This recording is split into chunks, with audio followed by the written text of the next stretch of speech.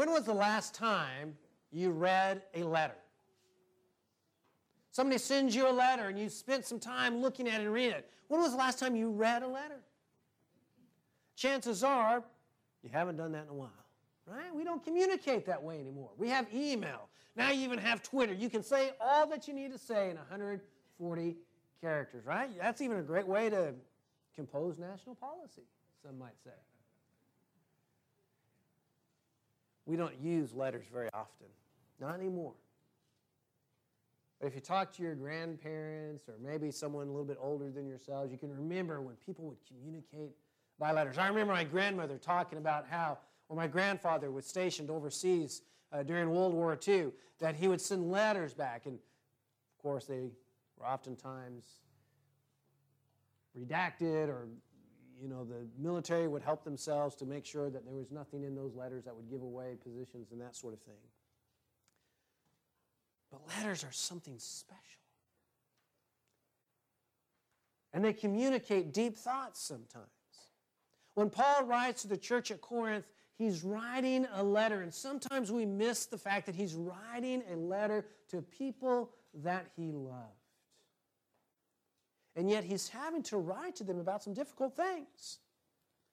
The church there at Corinth had a lot of conflict and a lot of division in it. And he's having to help them overcome some of that division and some of that conflict. And one of the things that was a source of conflict in that church was the conflict over spiritual gifts. And he spends quite a bit of time talking to them about the conflict over those spiritual gifts. That apparently some of them were jealous because they didn't have all the gifts. Some of them were apparently jealous because one person had the gift of being able to speak in tongues, speaking in languages they hadn't studied.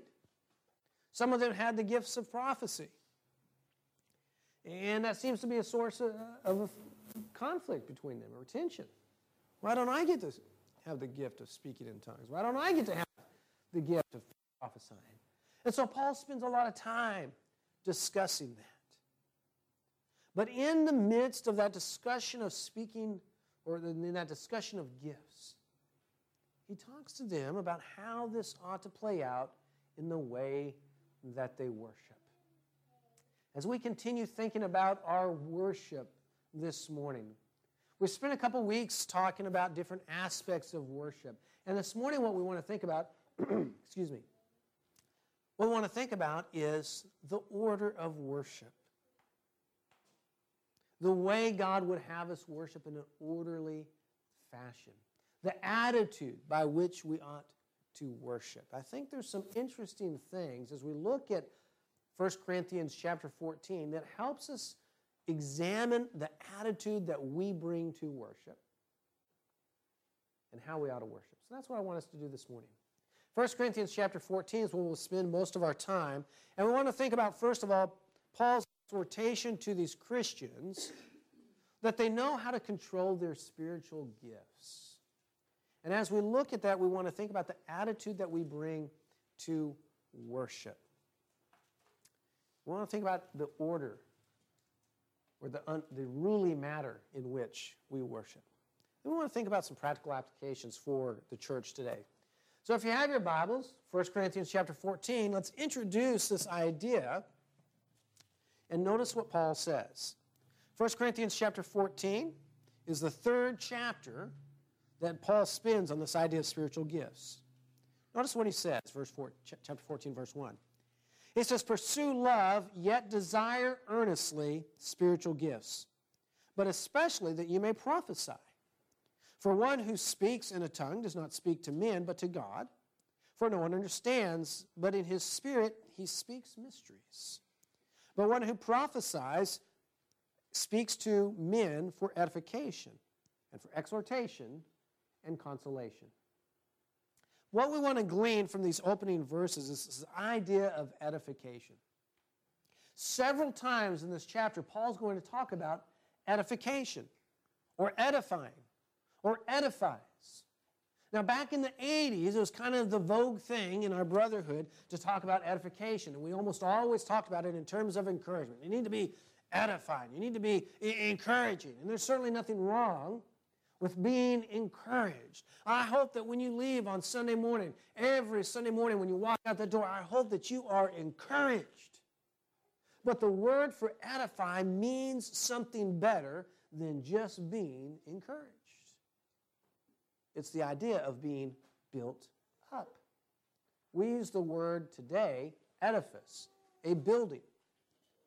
And we understand it in those terms, being built up. Sometimes being built up means that we're adding to each other's knowledge. Being built up sometimes means we're building on one another's attitude. Sometimes it means we're building on each other's love.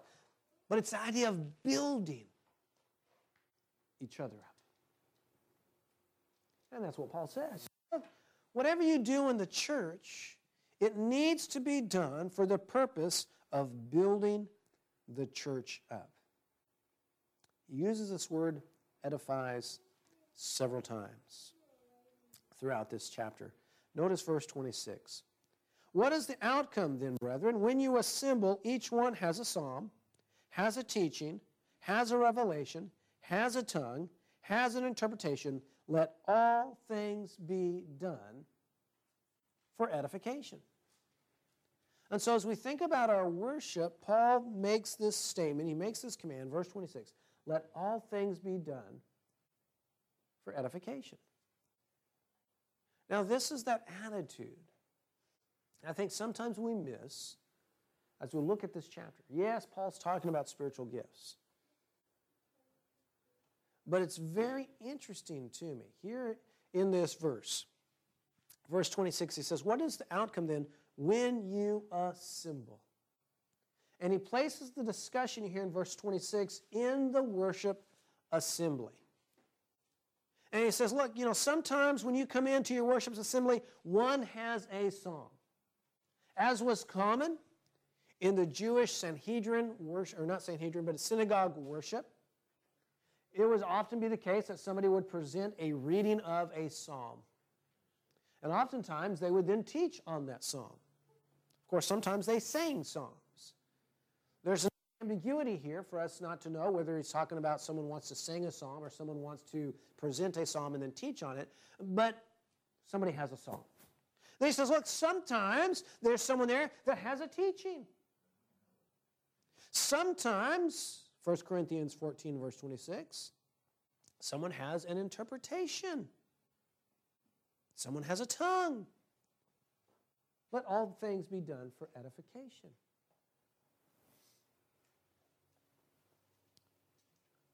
In the worship assembly, Paul says the purpose of things needs to be for the building up of the church. When I come into the worship assembly, what should be my attitude? What's going to be for the building up of the church? When I begin to plan my portion of the worship assembly, what should my goal be? For the building up of the church, the building up of the assembly. As we back out of verse 26 and we begin to see what's going on in the church at Corinth, Paul begins to talk about this conflict between those who were able to speak in tongues and those who were not. Notice verse 4. He says, one who speaks in a tongue edifies himself, but one who prophesies edifies the church. Now I wish that all of you spoke in tongues, but even more that you would prophesy.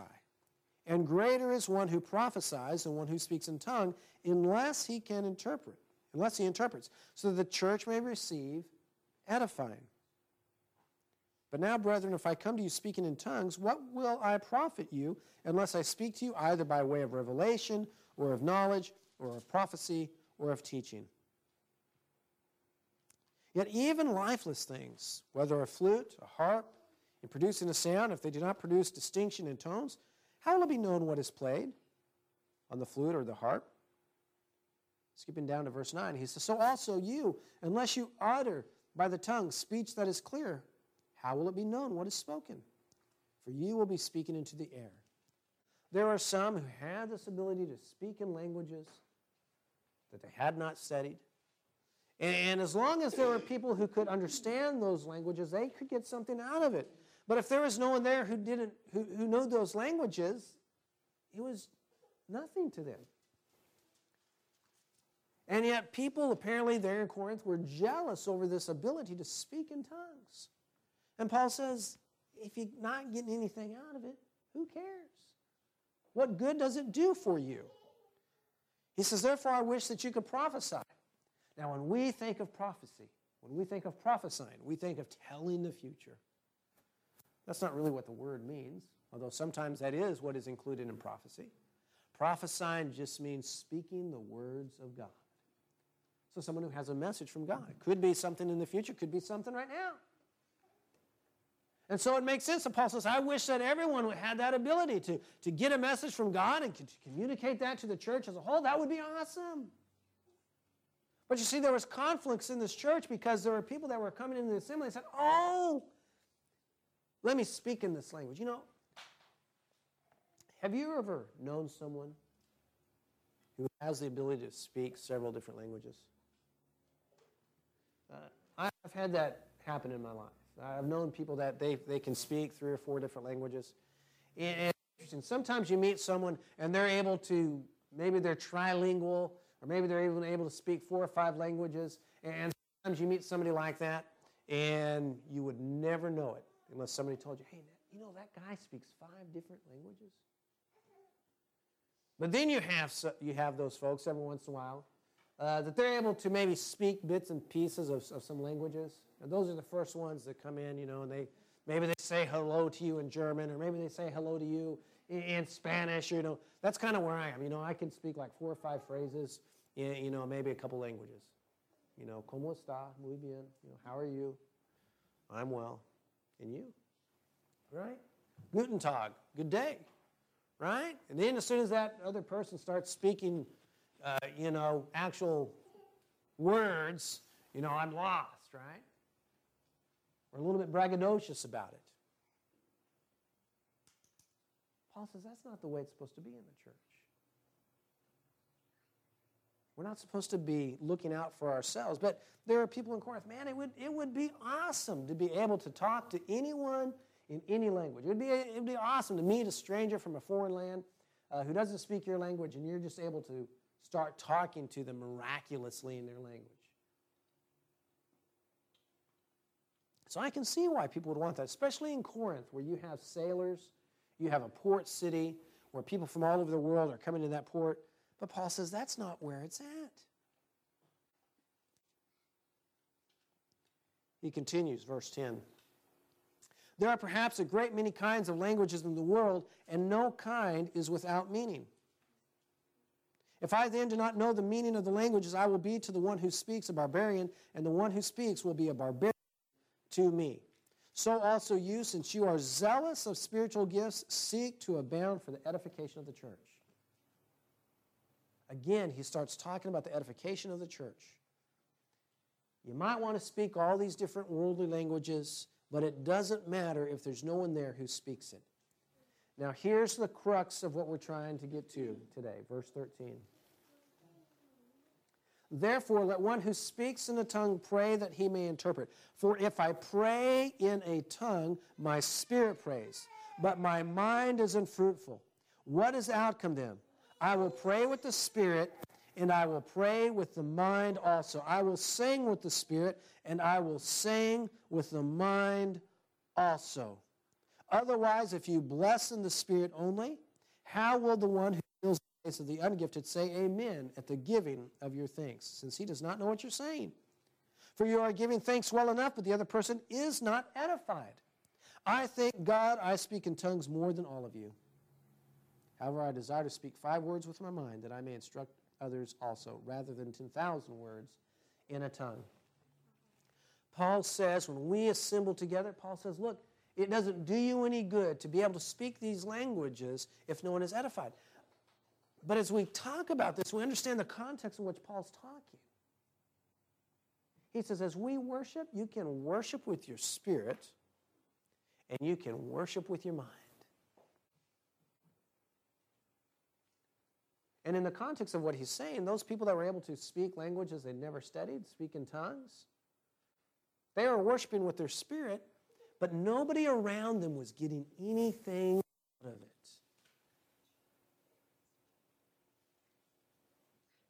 They weren't worshiping with their minds.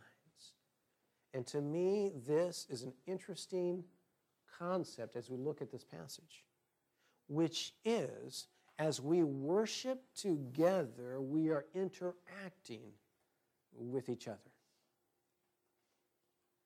When you lead a prayer in the assembly, other people are praying along with you. Saying that, and I think for the most part we're accustomed to that concept, but I wonder how often we really dwell on that. The person that's praying, leading the prayer, everyone is praying with them. They're edified by that prayer.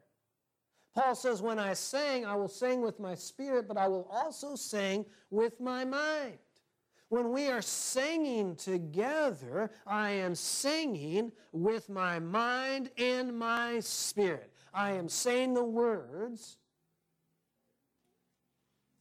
I'll be built up in my spirit and in my mind.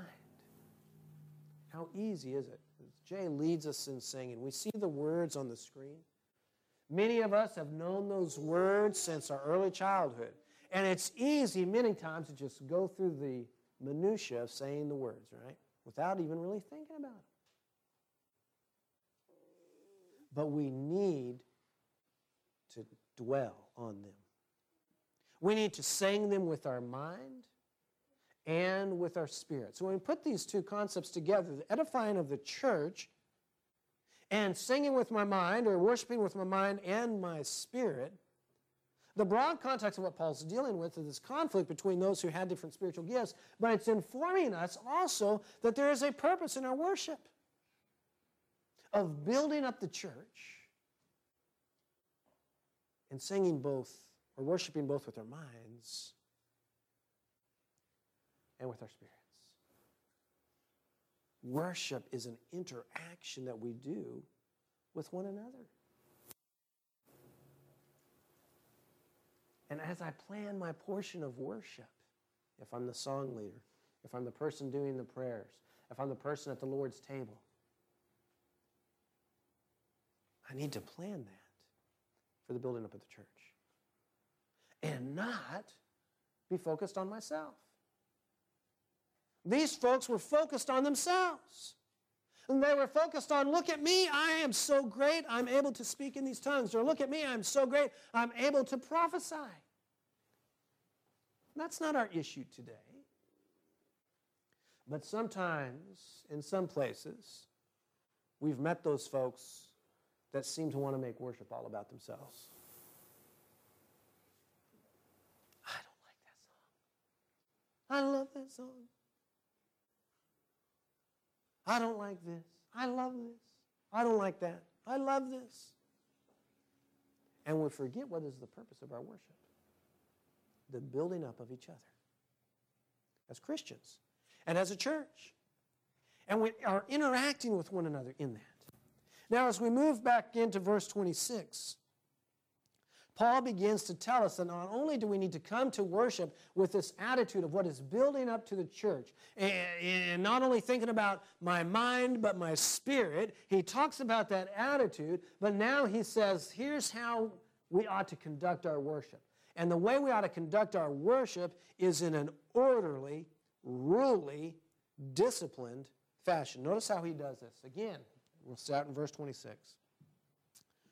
What is the outcome then, brethren, when you assemble? Each one has a psalm, has a teaching, has a revelation, has a tongue, has an interpretation. Let all things be done for edification. We can look at this verse and we can see in the early church, based on 1 Corinthians 14, based on 1 Corinthians chapter 11, we know that they had times of singing in their assembly. We can know that they had times of teaching in their assembly. We can know that they had times of prayer in their assembly. We know that they had times of scripture reading in their assembly. All those things are things that we do in our worship service. Why do we do those things in our worship service today? Because of 1 Corinthians 14.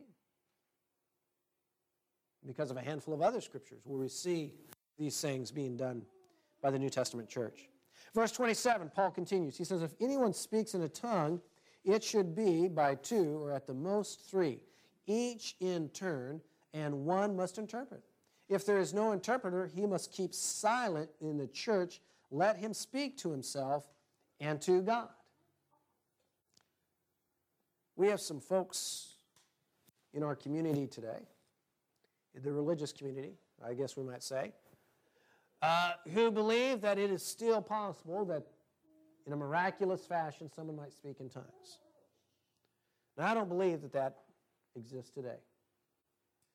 For a couple of different reasons. I believe that was something that God allowed to happen during that apostolic period of the church. But there are some churches today that still practice that. And this passage is informative to us because even in the first century when these things were practiced, it was done in an orderly fashion. If there was someone there that could interpret the message and convey that to the church, then that was fine. And it was spoken, and it was done in an orderly fashion. If God allowed tongues to go on today, we would expect to follow that same pattern of the message being delivered, only if there was someone there that could interpret it. But Paul continues, verse 29. He says, let two or three prophets speak, and let others pass judgment. But if a revelation is made to another who is seated, the first one must keep silent. For you can all prophesy one by one, so that all may learn and be exhorted. And the spirits of prophets are subject to prophets. For God is not a God of confusion, but of peace, as in all the churches of saints. Now here's an interesting comment. Here's an interesting observation that Paul makes. He says, look, you might be a church full of prophets. And there might be many of you that have some great message that you want to deliver. But it should only be done by, at the most, two or three. And he says the spirit of prophets is subject to the prophets. You mean, Paul, that even in the day of miraculous, inspired messages from God or from the Holy Spirit, even when men were moved by the Holy Spirit to speak, even in that apostolic day, people still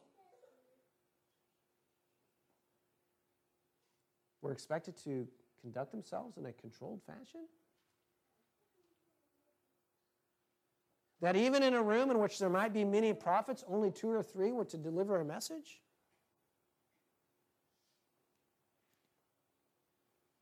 Because the spirit of prophets is subject to the prophets themselves. And Paul drives home the point. He says, for God is not a God of confusion, but a God of order. Paul's point is your worship service needs to be an assembly that is ordered, that is disciplined, and not one that is confusion. Can you imagine what would happen if you had a room full of people and they just started speaking all over each other all the time? You know what that's like? A 7th grade social studies class.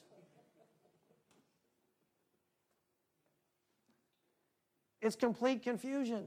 Nothing is done. Nothing is understood. But as Paul's talking, he says, look, guys, it needs to be done in orderly fashion. Now look at verse 31. For you can all prophesy one by one so that all may learn and be exhorted. There was a purpose to what they were doing in the assembly. And the purpose was not only that they might pay respect and reverence and awe to God, but that they might be building upon each other, that all might learn, that they all might be exhorted. Part of the purpose of our worship assembly is to grow in our knowledge of God. But if there's a bunch of confusion going on, that doesn't happen. Now in verse 34 through verse 36, we get to what today is kind of an ugly part. But let's read it and talk about it. Verse 34, Paul says, the women are to keep silent in the churches, for they are not permitted to speak, but are to subject themselves, just as the law also says. If they desire to learn anything, let them ask their own husbands at home, for it is improper for a woman to speak in church. Paul, what in the world are you talking about? This is tough for us today because we live in a culture in which women are in positions of responsibility and authority. I think back, the very first job I had out of college was working for a Congress woman. My doctor is a woman. My dentist is a woman. In fact, the last 3 doctors I've had, that our family had, our family doctor, have all been women. I have female friends that are attorneys. And so this seems really bizarre to us. And we think, well, Paul, do you hate women? Does God hate women? Why would Paul say women are to keep silent in the church? Verse 34, Paul says, they're to subject themselves as the law also says.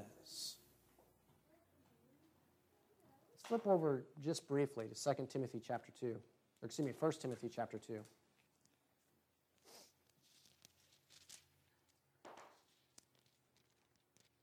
Beginning in verse 12, Paul says, but I do not allow a woman to teach or exercise authority over a man, but to remain quiet. For it was Adam who was created first, and then Eve.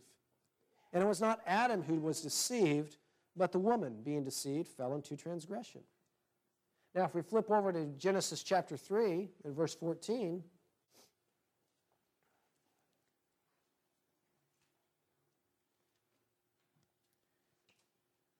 or verse 16, rather, there's an interesting comment here as God is cursing the woman for her role in eating the fruit. He's already cursed the serpent, and next he's going to curse the man. But he says in Genesis chapter 3 and verse 16, to the woman he said, I will greatly multiply your pain in childbirth. In pain you will bring forth children. Yet your desire will be for your husband, and he will rule over you. Guys say, yeah.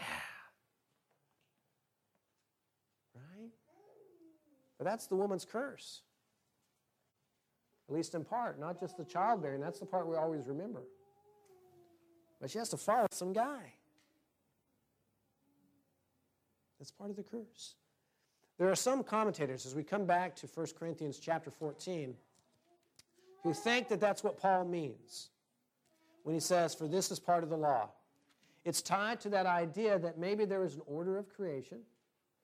God created Adam first, and Eve was deceived, and God said, your husband's going to have leadership over you.